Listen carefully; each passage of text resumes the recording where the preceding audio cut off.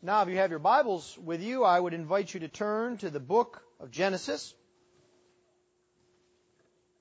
This morning, we will be looking at chapter 45. Specifically, we're going to look at the first 15 verses. This is the moment we have been waiting for many weeks. This is the climax of the drama of the story of Joseph. Let us give attention to God's Word. If you are familiar with the story, do not let that rob you of the power of God's Word. Please give close attention, for the Word of the Lord is completely without error. It is completely sufficient, and it is completely authoritative. Genesis 45. Then Joseph could not control himself before all those who stood by him. He cried, "Make everyone go out from me!" So no one stayed with him when Joseph made himself known to his brothers. And he wept aloud so that the Egyptians heard it, and the household of Pharaoh heard it. And Joseph said to his brothers, "I am Joseph! Is my father still alive?" But his brothers could not answer him, for they were dismayed at his presence. So Joseph said to his brothers, "Come near to me, please." And they came near, and he said, "I am your brother, Joseph, whom you sold into Egypt. And now, do not be distressed or angry with yourselves because you sold me here, for God sent me before you to preserve life.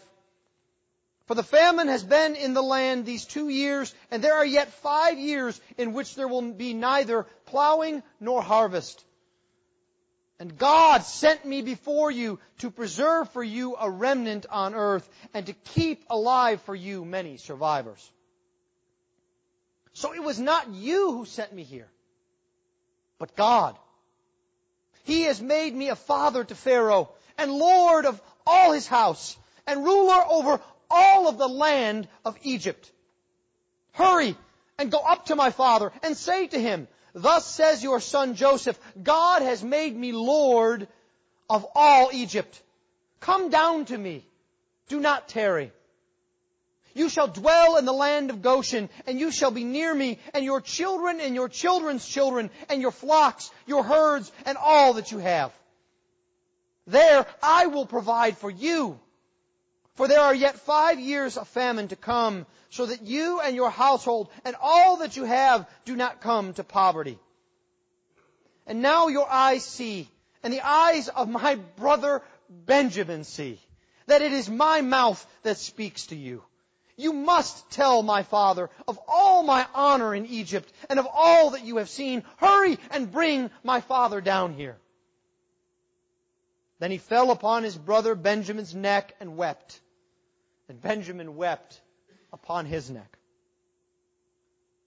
And he kissed all his brothers and wept upon them. After that, his brothers talked with him. Thus far the reading of God's holy word. Let's pray for his blessing upon it. Heavenly Father, we ask this morning that you would teach us from your word. That you would teach us, O Lord, that you are sovereign. That you would teach us, O Lord, that you give hope. Hope for our own lives. Hope for our relationships. Hope for our life with you. This we ask in Christ's name. Amen.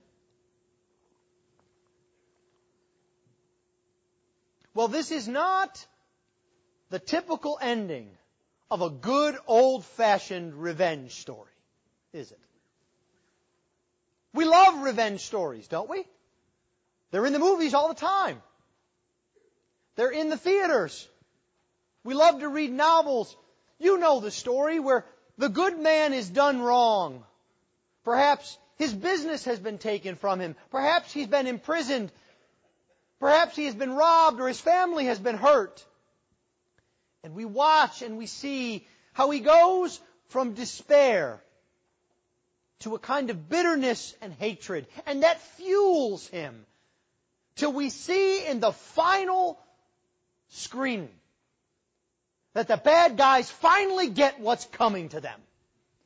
That's what's great about a revenge story, isn't it? Our sense of justice is honored. That's what we like. We like when things are just. But there's a problem in real life with that. Because, you see, although we like justice, we don't understand it. We think justice is only for people out there, and that it would never come and visit upon us. But the more we come to understand and know the work of the Lord Jesus Christ, the more we understand that while we may like justice, what we need is grace. We don't need the typical revenge ending. We need reconciliation. We need hugs and kisses. We need tears of joy. We need to be right with God and others around us. And that's what this incredibly dramatic story has for us. It is the story of Joseph and how God has used him in the lives of his family. And now he has brought them to a place where they will be what the Bible holds them up to be, the great 12 patriarchs of the Old Testament. And we see here that it does not happen by accident. It does not happen by man's contrivance. It happens through the work of the Lord. I'd like us to see three main themes in our text this morning: forgiveness, faith, and fruit. The forgiveness that comes through the work of the Lord and how difficult that is. The fact that forgiveness only comes by faith that we have in a sovereign God and in His plan and purpose. And then finally, the fruit that comes from forgiveness in our life and from trusting the Lord. Well, let's begin then by looking at forgiveness. Forgiveness is a very easy word to say, isn't it? I know that you, on more than one occasion, have looked at someone and said, "Oh, I forgive you." And you didn't mean it at all. I know that because you're human. It may have been a brother or a sister. It may have even been your spouse. And sure, you may have forgiven them later, but forgiveness is something easy to just trot out and say. But when it is heartfelt, it's much more difficult. You see, there is a challenge to forgiveness. We have to understand that forgiveness comes in a context to us. Think about the past. Think about the story here of Joseph. Joseph had experienced so much evil in his life. Not bad luck, not sorry coincidences, but the wickedness of others toward him. He was hated by his brothers. Now, this is not like perhaps some of you in your families have children who bicker, or who push each other, or knock each other's toys over. No, this was a hatred. The Bible tells us that they could not even speak to Joseph. It was a deep and bitter thing. I want you to remember in chapter 37 that as they brought the cloak of Joseph back to his father, dipped in blood, do you remember what they said to him? "Is this your son's?" Not, "Is this our brother's?" "Is this someone of our families?" No, it's your son's, Jacob. We don't have anything to do with him. Joseph was hated by his brothers. And then he goes from there to being enslaved. Now imagine again, he is a young man, a teenager. He is defenseless, and he is brought into Egypt, and he has no way of speaking the language. Could you imagine that? Young people getting ready to go to college. If I swooped you up and dropped you in the middle of darkest Africa, or in rural China, where no one spoke English, I think the most brave-hearted of you here would be afraid. And that's what Joseph faced. And of course, that comes with loneliness, because he's been left alone, apart from his family.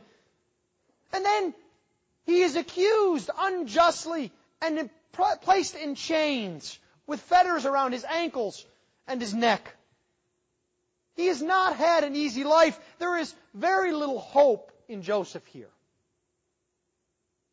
Now, I've just described life for many of you, haven't I?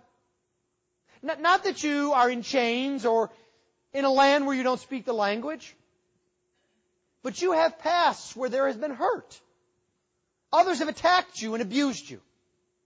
Others have manipulated you. You have faced scarcity and want. You've been lonely. You don't know what to do, how to solve the problems that it seems that God has uncaringly laid at your doorstep. But it's not just the past, is it? There's a present as well. You see, the difficulty here for forgiving others is that now Joseph is on the other side of all these evils. The worst is behind him. He actually prayed to God that he would forget his family. Can you imagine that? Genesis 41:51. He's thankful to the Lord for allowing him to forget his family. But it's not as if the good that has come to him now makes up for the bad. You see, you know this. Our lives are not some kind of cosmic scale. I cannot come up to you and punch you and hand you a candy bar and expect it to even out. You see, life doesn't work that way. The pain stays with us in the present. But there's also a challenge here to the future. You see, Joseph is faced with his brothers. And if he is going to forgive, he has to do something that is more frightening than lying in an Egyptian dungeon. He has to give up control. That's not easy, is it? Some of you that have younger children, speak to the parents of older children. The hardest part of parenting is not changing diapers. It's not midnight feedings. It is not going through school. The hardest part of parenting is letting go, isn't it?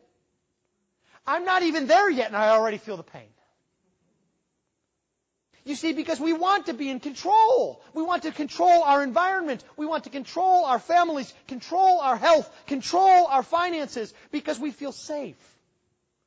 And God calls upon us here to relinquish control to Him. That's what forgiveness is all about. It's about giving up control.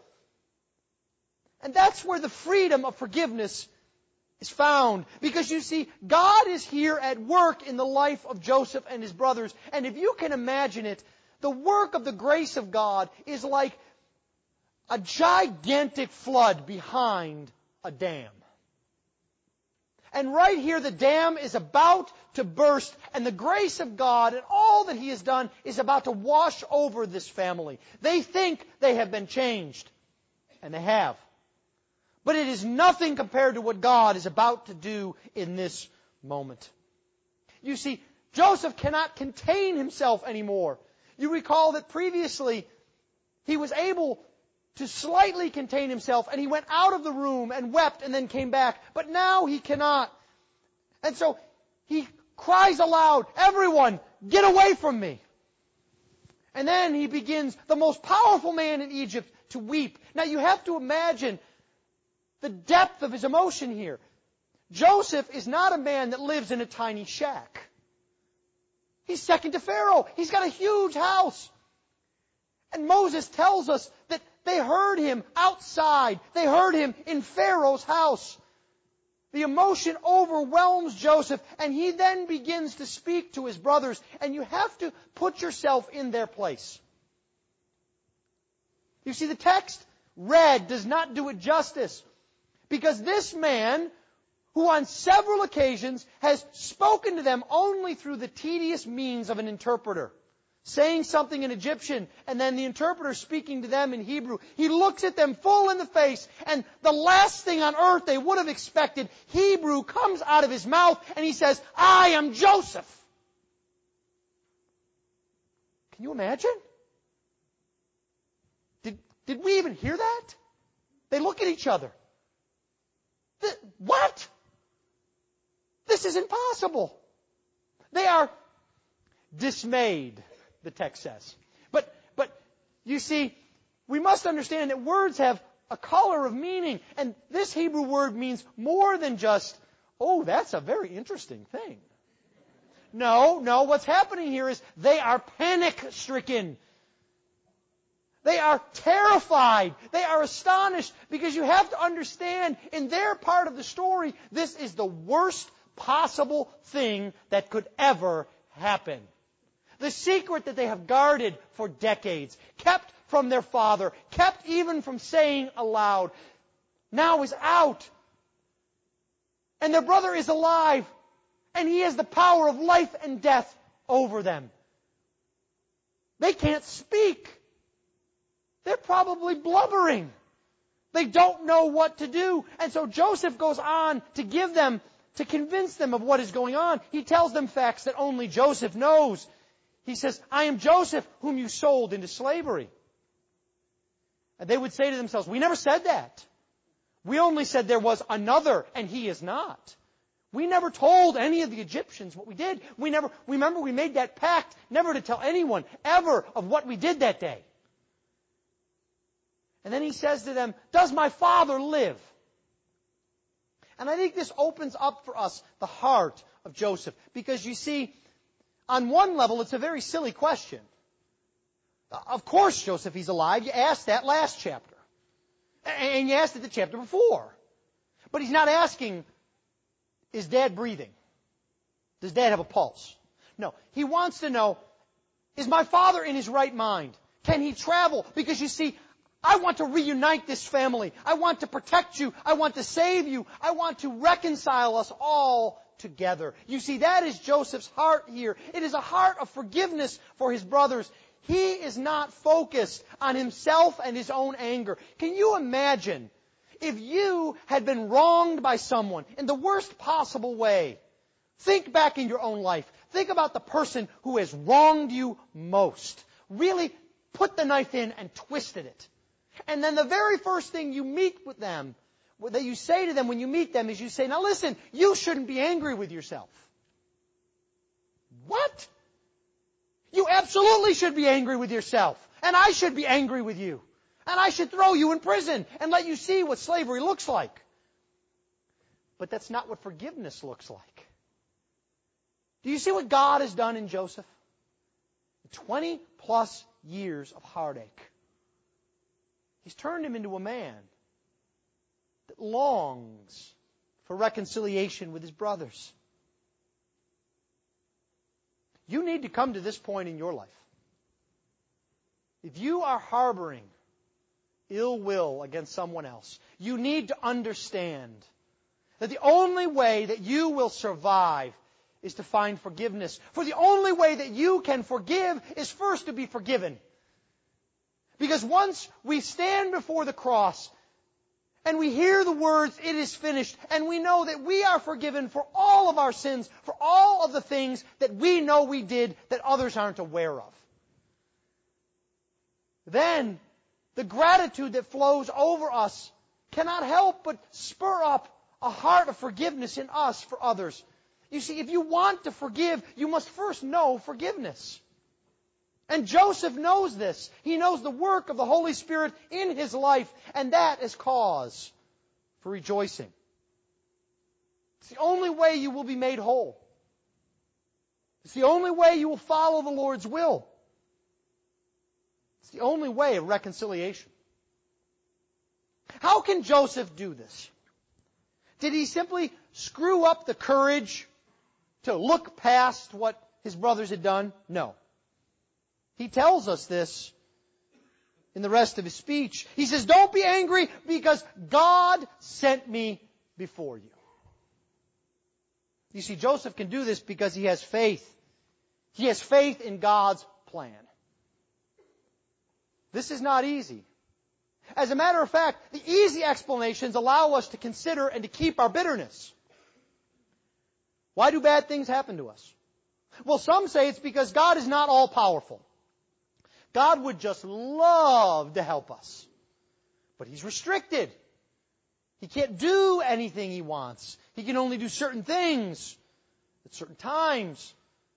Too bad for us. And we have to live with that shortcoming. Others say, no, it's not God's power. It's, you see, God is not good. We're not all good.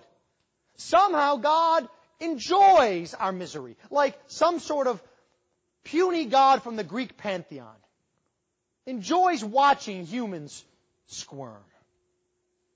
And you see, these are easy explanations because we can say, well, God's failed me, so I guess I'm okay to be bitter and not to forgive. But you must reject those easy explanations because you see, God is not limited. And Joseph understands this. He knows that the world is evil. The world is evil because of sin. The world is evil because of rebellion against God and His way. The world is not what God created. But you see, the wonderful thing about the living God is that He does not negate evil. You know those stories of the shoemaker's elves? How they came into the shoemaker's shop and did all of the work ahead of time and then cleaned it all up like they were never there? God doesn't follow along behind us, fixing things, cleaning things up so we don't notice the evil in the world. To think that would be foolish. All you need to do is open a newspaper or turn on a television to see that the world is full of evil. But you see, God does something better than negating evil. God transforms evil by His grace into good. Can you imagine that? The power and the goodness of God to take what is evil and to make it good. He takes the hatred of Joseph's brothers and He uses it to bring Joseph exactly where He wants him, to Egypt. He uses the lying of Potiphar's wife to put Joseph exactly where he needs him to be, in front of the cupbearer in prison. And then He uses the forgetfulness and thoughtlessness of the cupbearer to allow Joseph to stay in prison 2 additional years so that he is there exactly when God needs him to be, when Pharaoh has a dream.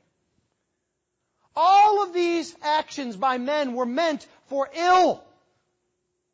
But God uses them in His masterful plan. And you see, this is a challenge for us because we often can't see it as it occurs, do we? We only see the wickedness. We can't possibly understand how God could use an illness in our life. We can't possibly understand how God could use financial trials in our life. We can't possibly understand how God could use driving us out of our homeland for good. But when we take a step back, a year, 5 years, 20 years, then we begin to see the work of the Lord, don't we? I'm telling you now, you will not see everything until glory. This is why the Bible says we must live by faith, because we can't trust our sight. It doesn't show us everything that we need. Joseph had faith in God's plan, but he also, more than that, had faith in God's purpose, because you see, God is not just rearranging chairs on the deck of a ship. He is working toward a purpose. And so the suffering that Joseph undertook brought good. It brought prosperity for Joseph. It actually blessed the very family that had hated him. And it preserved God's plan that started all the way back in Genesis 3:15. Do you think about that? God's promise in the very beginnings, right after the fall, would not be true but for Joseph and his sufferings. That's what God has done. And you see, Joseph sees this.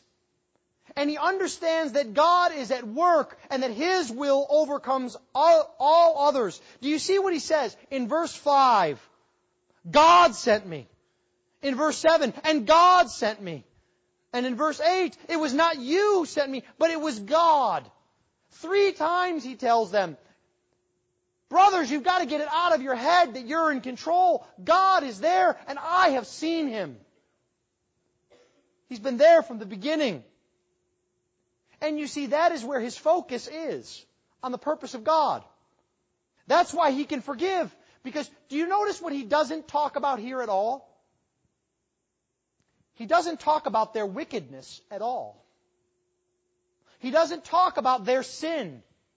He doesn't talk about the judgment that would come upon it. He doesn't focus on his suffering and all of the things that he has gone under. No, all of his focus here is like a laser beam on one thing, and that is the living triune God. Is that your focus today? You see, your circumstances are such, the providence that God has given to you is such that you probably feel like you're on a Ferris wheel out of control. Going faster and faster. Not knowing when it's going to stop. Not knowing what you will do. And the temptation is for us to focus on ourselves and on our circumstances and on our troubles and on our solutions. And you see, the Lord God is saying to you today, you must focus on Him. The faithful one, Joseph, learned that lesson. He learned it through great hardship. Now, that does not mean that our actions are irrelevant. You see, if Joseph's brothers had listened to the Lord and had obeyed Him, Joseph is now Lord over all of Egypt, just like God had said in a dream in Genesis 37. He said that Joseph would be a ruler and they would bow down to him. And they looked at God and said, no way. We'll have none of it. And the result for them was that they lost God's blessings. Their life was not what it might have been. Could you imagine the joy that would have come to their hearts if for the last 20 years they would have sat around their father's knee and spoken to him in love and had encouragement? Instead of spending all of that time in fear and suspicion with their father not trusting anything that they said. Our actions are not irrelevant. But God indeed triumphs in spite of our sinful actions. Well, we are called to forgive. And we can only do that by faith in the living God. And when we do, by God's grace, we see the fruit of His work in us. And we see it here in 2 ways. We see it first in a reconciliation that comes about that we would never have dreamed about. And then secondly, in a peace that passes all understanding. There is a great reconciliation that occurs here. Look with me at verse 4. Joseph says to his brothers, "Come near to me, please." Now imagine. They are dumbfounded with fear. They are perhaps absolutely certain that their goose is cooked. After all, they were willing to kill him just because he was Daddy's favorite. Could you imagine what they would have done if he would have thrown them into prison? If he would have sold them into slavery? But you see, Joseph here shows them what God can do. Not only can He change people like his brothers, but He can change Joseph's heart as well. And He says, "Come near to me because I have to speak to you because there is so much I want to do for you." And he tells them, you have to go down and get Dad, and get him immediately, so we are all back together again. And I'll put you in the best land we can find, and we will live and not die. Your fears will go away. And look at verse 11. There I will provide for you. Is there any more full description of forgiveness than that? This is not just bare sentences that go back and forth. Will you forgive me? Yeah, sure. I guess so. All right. Let's move on. You've done that more than once or twice in your life, haven't you? I know I have. No, he says, no. I want you to be around me forever, brothers, and I want to take care of you. I want to protect you. I want to provide for you. And here, something we have been seeing over and over and over again, I think, comes to a head. We see Joseph as an Old Testament picture of our Lord Jesus Christ. Think about it. Joseph knew his brothers before they knew him. Joseph loved his brothers before they loved him. Joseph had saved his brothers before they even knew they were saved. And he calls them to himself. Not when they are eager and longing. He says, come to me. Please don't run away. That's the last thing on their mind is coming to Joseph. They are looking at the exits, trying to figure out which one is closest. And can they make it out? And maybe all they need to do is run faster than the other brothers. But you see, Joseph at that time, when they want to run away, he calls them to himself. And this is what the Lord Jesus does. And he doesn't just do it in your justification. You see, he knows when you want to run away from him in shame at the sin you've committed.